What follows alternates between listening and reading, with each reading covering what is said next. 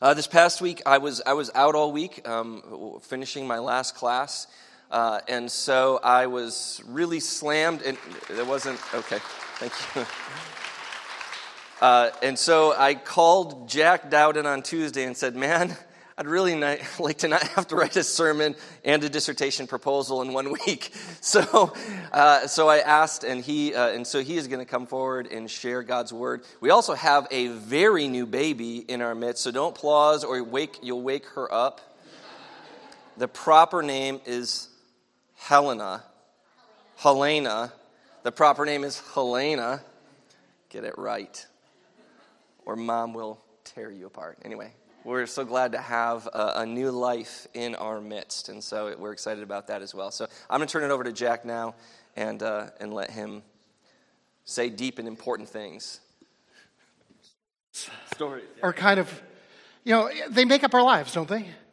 Everything is a story. How you guys met and fell in love and got married, there's a story there, before this new arrival. There's interesting stories, there's silly stories. Right before the service, Mark and Chris, I walk up to him and I'm like, I'm not used to do I have this on right? And Mark goes, you doofus, you got the thing stuck in your ear. And I'm like, I'm pretty sure that's my hearing aid, but I'm just kidding. He didn't really call me a doofus, but the story's funnier that way. So, Orville and Pat celebrated last October, I think, 71 years of marriage. Stories, I'm going to guess. There were a lot of stories in those 71 years. Some good, some bad, some poignant, I'm sure. And so Jordan, in case you missed this, has been talking about stories, Jesus stories, parables, we call them, from Scripture for the last few weeks. At least a couple, because I tried to pay attention.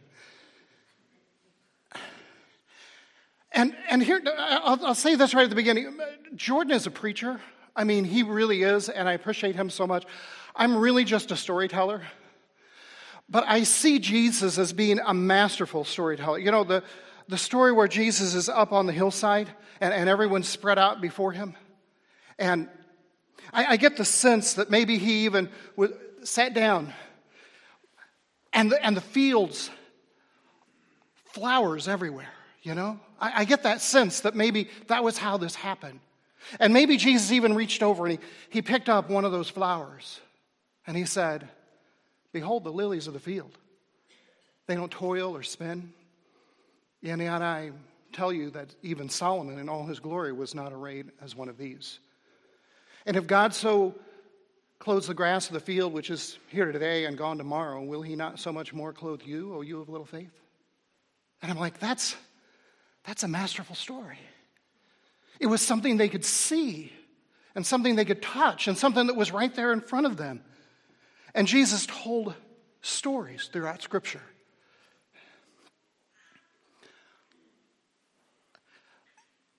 Sometimes I think we get the stories wrong. I'm going to share with you something that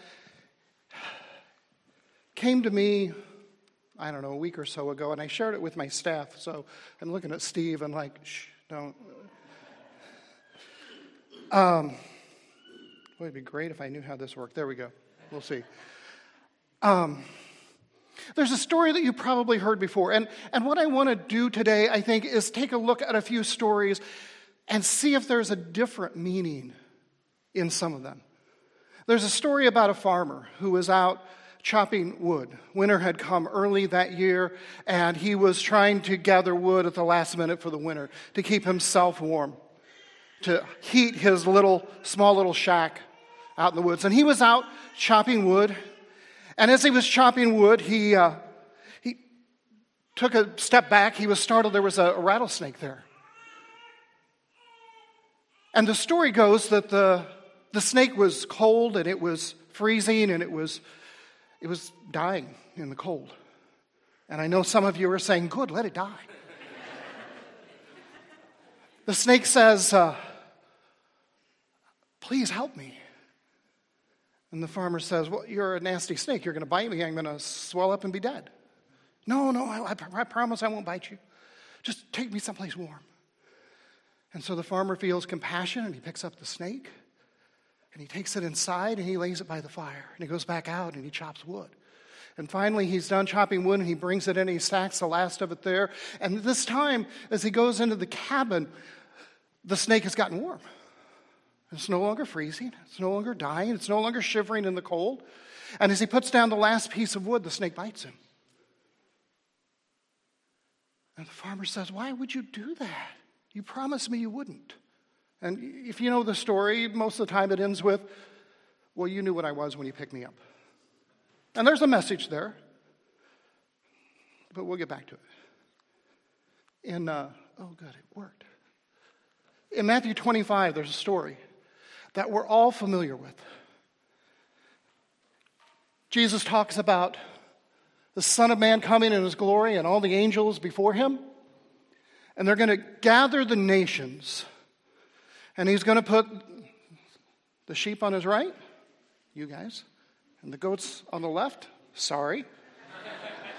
Should have thought before you sat there.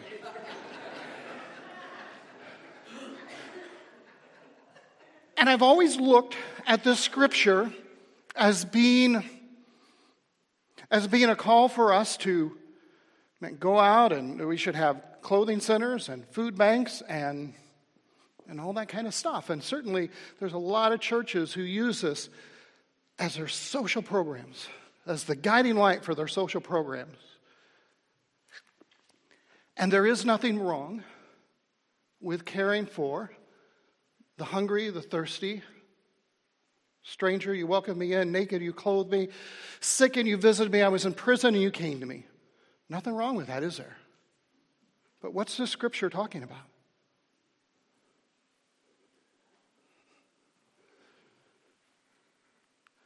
When do we see you sick or in prison and visit you? And the king will answer them, "Truly, I say to you, as you did it to the least one of these brothers, you did it to me." And so who are Jesus' brothers and sisters? Us. So wait, we're hungry and thirsty and naked and all those bad things? Probably. If we're living right, the world doesn't like us much. You guys, the left side. And these guys are a little better. Jesus is talking about, I think, how the nations are treating his brothers and sisters. I had not looked at that scripture that way until recently. That's us.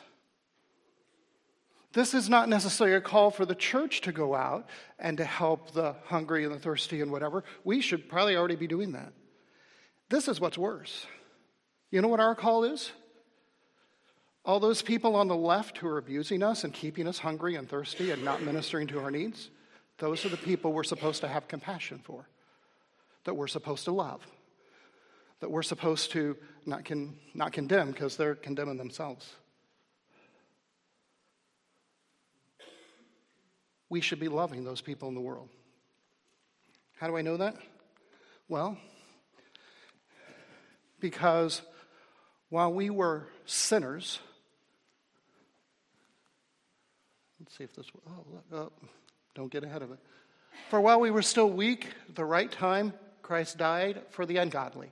For one will scarcely die for a righteous person, though perhaps for a good person one would dare even to die. But God shows his love for us in that while we were still sinners, Christ died for us. This is kind of the tough part. While we were still sinners, while we were just like those people over there, Christ died for us.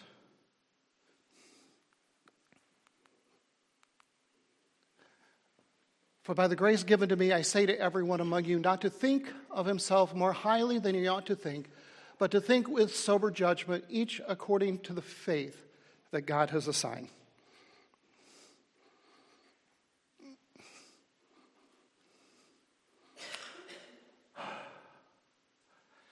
Here's the thing, and I don't know if you caught it, because I didn't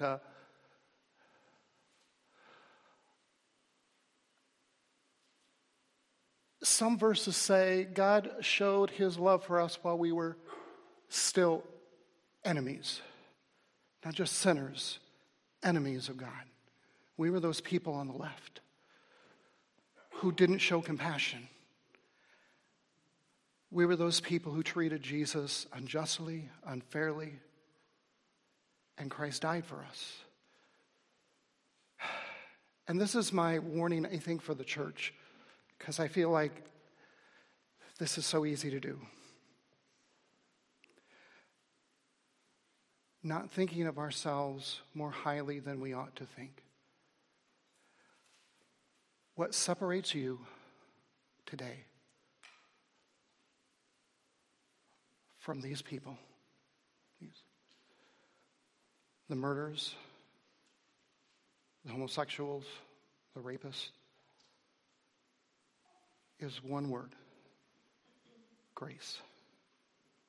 We've been covered by Christ's blood. That is the difference. It is so easy for us to sit in church Sunday after Sunday and condemn the world. The world's ready to be condemned. That judgment is coming. What we've been called to do is to show compassion, is to bring in the lost, is to communicate that we care and that there's, more importantly, a God who cares for all of these people who are lost.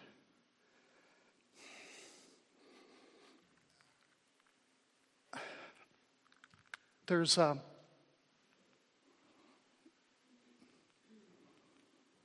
another scripture. I think this is fairly masterful too. Like Jesus needs me to say that. But Jesus is in a boat by the sea. And I'm pretty certain that across the way, there were probably farmers out in the field, and they were planting. It seems logical. And I can see Jesus looking across and pointing to them. And then he says this: a sower went out to sow. And as he was sowing, scattering seed, some of it fell along the roadside, and the birds ate it. And some of it fell in the rocky soil, and it grew up, but then it died because it had no depth of root. And some of it fell among the thorns and the thistles and the weeds, and it got choked out. And I always identified the story with being the sower, the farmer. Anybody else? We're the farmer, right? We're spreading seed. But what if we're not? What if we're the soil? What if you're here today and a long time ago, the seed that was planted in you, that seed of Christ, that seed of compassion, that grace that was planted in your life was taken away because you were hard-hearted. You keep coming. You keep sitting here Sunday after Sunday. You're listening to Jordan. You may even read your Bible, but there is nothing in here for Christ. Maybe you're the soil. Maybe when you heard the word initially and it was planted in your life and it took off in you like a fire burning inside you, and you go, yes, this is what I've needed all my life. And you grow up and you bloom, and for whatever reason, your love for Christ dies. And you're still here, and you still sit here Sunday after Sunday, but there's no love for Christ left in you.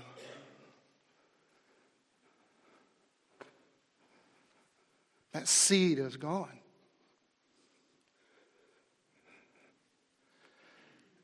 And this is where I think most of us are. I'll be honest. I think most of us here today, man, there's too many things out there in the world that we love, isn't there? I love my toys, my computers and my board games and my junk, and it doesn't mean anything. But all those things that we allow to crowd our lives they choke off the love of Christ in our life. They can't become more important to us than Christ. And maybe they have. And maybe we've lost the love of Christ that should be driving our lives.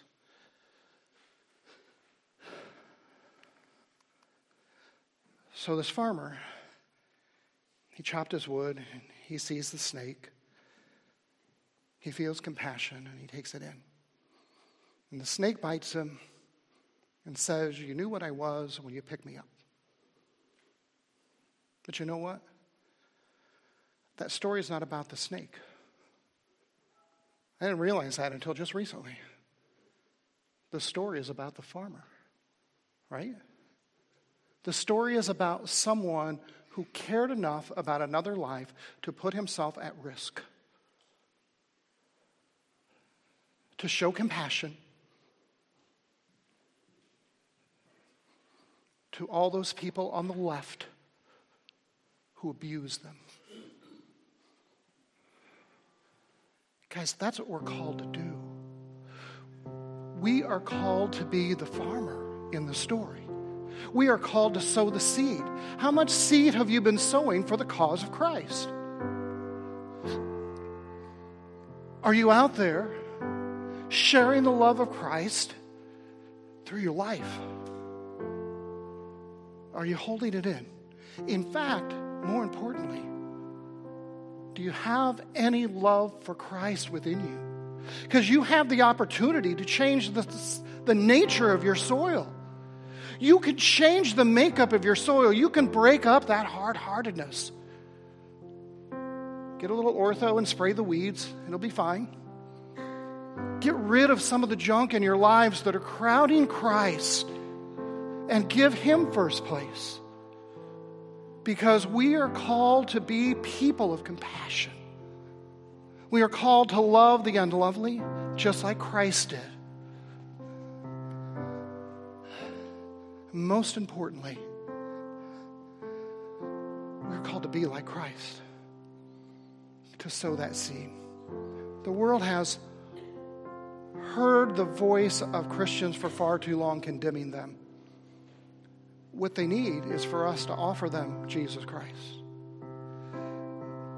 There's a story, there's a guy who, I probably shared this before, but a guy who runs a church called Triple X Church. And his ministry is to the porn industry. And he buys a booth at, I didn't know there were porn conventions, but apparently there are. And he buys a booth at their convention so he can sit there and pass out things about the gospel. And he was interviewed. He and the head of this were both interviewed together. And they asked the porn guy, whatever, he said, "What do you think of him?" Whatever, he's okay. I think he believes whatever his stuff. And he said, I was sitting there trying to think because I figured they would ask me the same question, what do you think of him? And instead they ask, what do you think? Do you think he's going to hell because he's leading this pornography? He said, no. I think he's going to hell because he doesn't know Jesus. These people on the left, they're going to hell because they don't know Jesus. And our only job and our only motivation is to love the unlovely and to stop withholding love because they're living the way they're living because they don't know any different. It is our job to be farmers. It is our job to spread the seed. It is our job to spread the love of Christ in their hearts so that they can make better choices. That's what we've been called to do. And they won't like it. They probably won't respond to it, and they may treat us horribly. But that's what we've been called to do. I am broken. I'll be the first to admit this. I am so terribly, terribly broken. But I'll share with you, there are people at work that know that I'm a Christian. And sometimes I have to apologize for a lot of things. But there are people who've come into my office crying and saying, would you pray for me? Yeah. You want me to close the door? No. Aren't you afraid you're going to get in trouble? I may. Totally feasible. I've already been talked to once. Hey, why not?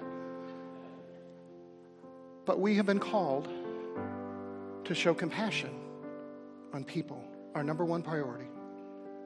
And if I'm broken, and so are you, we can still do that.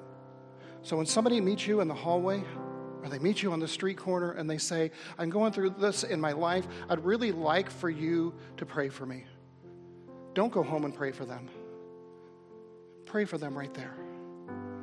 Pull them aside and pray and speak the word of God into their life. And as you go, plant those seeds for Christ. Maybe start with your own soil. Break it up so that the love of Christ can live abundantly in you. If there's a decision you need to make, why don't you come as we sing?